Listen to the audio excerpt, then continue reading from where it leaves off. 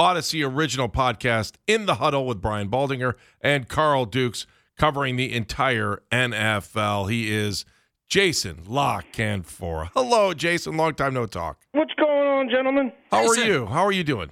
How's Baltimore? I can't complain, man. I can't complain. You know, a little crazy here. Everything takes longer this time of year, right? God forbid you go to Target just to get Drano. Forget about it. It's still going to take 45 minutes. So, no, but, you know, that's first world problems. I'm good, man. I hope everybody's well there. Jason, as we've talked to you so many times before, I have to ask you a question that I often think about. Do you still hate the Browns? No, I feel for the Browns fans, man. I just, you know, some owners get it. Some don't seem like they ever will. And unfortunately, you guys are stuck with the worst kind. What's inspired you to make that statement today? About how bad their ownership is? Yeah. Anything new or in particular? Well, I mean, their best quarterback's on the bench. I mean, if I know it and, you know, the coaches know it, the players have to know it, Deshaun Watson has to know it. I mean, that's pretty interesting, right? They're playing for their lives in what should be, you know, the most critical games of the season, and instead it's a ridiculous science experiment that was brought on not by football people but by the owners. And this guy won't play as well this whole season as Jacoby Brissett has. But, you know, we know who the starting quarterback is. Have you ever – we talked about this before. I can't remember a situation like this with pretty much any other team where you take out a guy. Yeah. Never, right? Yeah. I mean, look, this is a one of one on so many levels. I hope it stays a one of one. I hope that there isn't another scourge like this that communities have to deal with, that, you know, teammates have to deal with, that the league has to deal with. They did a bunch of ill thought out, maddening, sickening, shameful things that other people now have to deal with, and other people have to manage the fallout, and other people have to fall in line, because when you go and do what they did for someone who no one thought was playing at least half the season, right? I mean, that was – so you've set up by design like a suboptimal, unique, bizarre scenario that everybody else is going to have to deal with. And we're watching it unfold, and it's not pretty. What does but he I think do? They win these games with Jacoby Brissett. You know, I mean, I think they win the Texans game like they actually win it. Like it's not handed to them, right? They do what they should have done to that team, which is move the ball all over them and actually score points with your offense. And then, you know, as well as they kept the Bengals in check, and as much as that defense has had their number, I mean, now they can't run the ball or throw the ball. So good luck with that. What happens with Watson next year at quarterback? Does an offseason help him return to what he was? What do you think? I don't. I mean, I can't sit here and say I have any idea what he really thinks about who he is and what he's done and why he's done it. You know, I'm not going to rubber stamp what, you know, his agency would whisper to somebody about, you know, the process. Like, we'll find out. It's a long off season, and the depths of what he was capable of sort of defied credulity. Like, you know what I mean? Like, I don't know where he is in his recovery. I have no idea. Clearly, nobody knew what he was capable of because the public persona couldn't have been, you know, more Jekyll and Hyde from what he was really up to. So I'm glad it's not my problem. I mean, I have no idea. But I'll be interested to see when he has a 12-game stretch that looks like Jacoby Brissett, who for me was a top 10 to 12 quarterback based on performance alone this season. Jason, I'm still wondering what the rest of the league, like, is the rest of the league cheering the fact that the Browns lost this week, that it's not going that it didn't go easy, like especially in Baltimore, where obviously you're trying to figure out a contract situation with Lamar Jackson. I'm just wondering what do you think the rest of the league thinks of what's going on in Cleveland? Well, look, if you're talking an ownership level, Yeah. it's all about money. That's what it's always about, and they're mad at them for doing what they did. So, there's not a whole lot of people advocating for them. And yes, they want this to fail for multiple levels, in part to try to say that was just an idiotic move by people who can't get out of their own way, but it doesn't represent and reflect what most ownership groups would have done for him or anybody else. Now, I don't know how true that really is, right? Because, I mean, you're going to tell me that, like, the Falcons and Tepper weren't somewhere in the vicinity of this thing? You know what I mean? Like, there were at least 3 to 4 other teams who were pretty heavily in this. But, that they can play the optics game. And really, at this point anyway, it's about driving down salaries. They don't want anybody else to get a fully guaranteed contract of that magnitude. They could live with it with Cousins because of, it was, $85 million in 3 years. But this is a whole different, this is a whole different animal from a contract standpoint. So, no, I mean, I don't think there were a whole lot of people rooting for this to succeed for a multitude of reasons. And I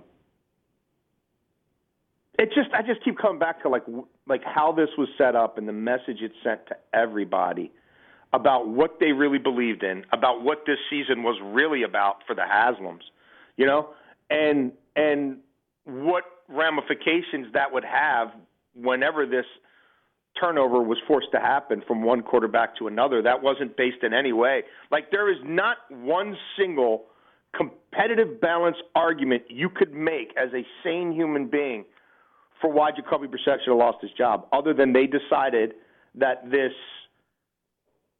scourge was worthy of the most prolific contract in the history of this professional sport. Therefore, of course, he's going to start earning it the moment he can. The problem is he's not as good as the other guy. Not after 700 days off. Not after everything that's gone on. It's not even close. One thing about the contract, though, it clearly has had an impact on other contracts at that position in the NFL. And the Ravens' Lamar Jackson is sitting there waiting for a contract. Does he end up in Baltimore next year? Does he get his deal to stay there, or is he out of there? What do you think? Well, Jason? They're going to have to tag him for a multitude of reasons, and if nothing else, to protect the asset and make him tradable. If they don't tag him and he's an unrestricted free agent, he's gone. So he's getting tagged, and it would be really naive not to put the exclusive rights tag on him. So he's going to be in the vicinity of $43 million next year. And then I think, and I wrote about this recently at the Washington Post, then I think Lamar Jackson just sits back on that tag, and he waits to see what it looks like between Burrow and Mike Brown, what it looks like between, to some degree, Hurts and the Cowboys, although I think that one gets done, and there is no fifth-year option there. I mean, as a non-first-round pick, next year really is his walk year. So that will become a front-burner item. And then Herbert and Spanos. And if one of those guys, best Deshaun Watson's deal in any of a number of key metrics, then I think Lamar Jackson just says, look, it's clear that other people are doing this. So if you don't want to do it, that's fine. I can play this thing out for a year, or you could go send me to somebody who will do it. And that's sort of where this thing has always been heading. And that's still where it's heading. And if Steve Bisciotti, who had basically been a hermit for 3.5, 4 years, and then decides to speak in the spring owners meetings for the first time in forever, and the crux of his message to his fan base was, I don't think he's worthy of my money yet. He doesn't think he's really worthy of my money yet. He needs to go win me a Super Bowl. I don't really like what the Haslams did. I'm not sure it applies to us. I don't really think that's good business. So let's go see if he can reprove it on the field. And their offense is worse than ever, not really because of him, but because they built it that way. I mean, they don't believe in receivers. They don't believe in paying receivers. They can't draft receivers to save their life. They don't really know how to integrate receivers into their offense. They don't know how to develop them. They don't know how to, they can't do it. But it's the year 2022, and throwing the football kind of matters. So, yeah, here we sit. So I can't think there's anything that happened that would change Bisciotti's stance. And if you're Lamar, you're saying, well, they set this up for me to fail. They traded away Hollywood Brown and replaced him with Deshaun Jackson off the street in November. It's a joke. Can they go get me a receiver at the trade deadline? No, they're going to mortgage more draft picks for an inside linebacker. Roquan Smith's been great. He's an unrestricted free agent, and they can't tag him and Lamar. And they already had all their assets in the defense. So that's what they do. And then people are like, well, why doesn't Lamar do more? I mean, he's their entire offense. So I don't know, guys. We'll see. He'll get tagged, and it wouldn't shock me if he's traded. I don't think there's going to be a long-term contract. I don't think either side is going to change their stance. So do they let him start playing out a franchise tag, or do they decide that we got to get ahead of this thing for once and for all and move in a different direction? Jace, who is playing quarterback for the Ravens on Saturday? It's not going to be Lamar Jackson. I don't like to speculate about people's brain bruises, So, right. I kind of just don't, in general, like going there. But they certainly were sending out signals that, they're coming out and telling you all the things Huntley could do, and his, he could repeat this and he could repeat that, and he said the months of the year backwards, and so they're signaling it's really not one of those super bad concussions, although, again, I think that's complete jackassery, degrees of a brain bruise. Okay. That non-scientists and non-doctors, are signaling. But if you're following their signals, I think they're telling you that they feel like Huntley will pass all these things, and then they have a decision to make on Friday. If he does, is Huntley with no snaps all week or very limited better than Brown with all the snaps? And my suspicion is it's Huntley.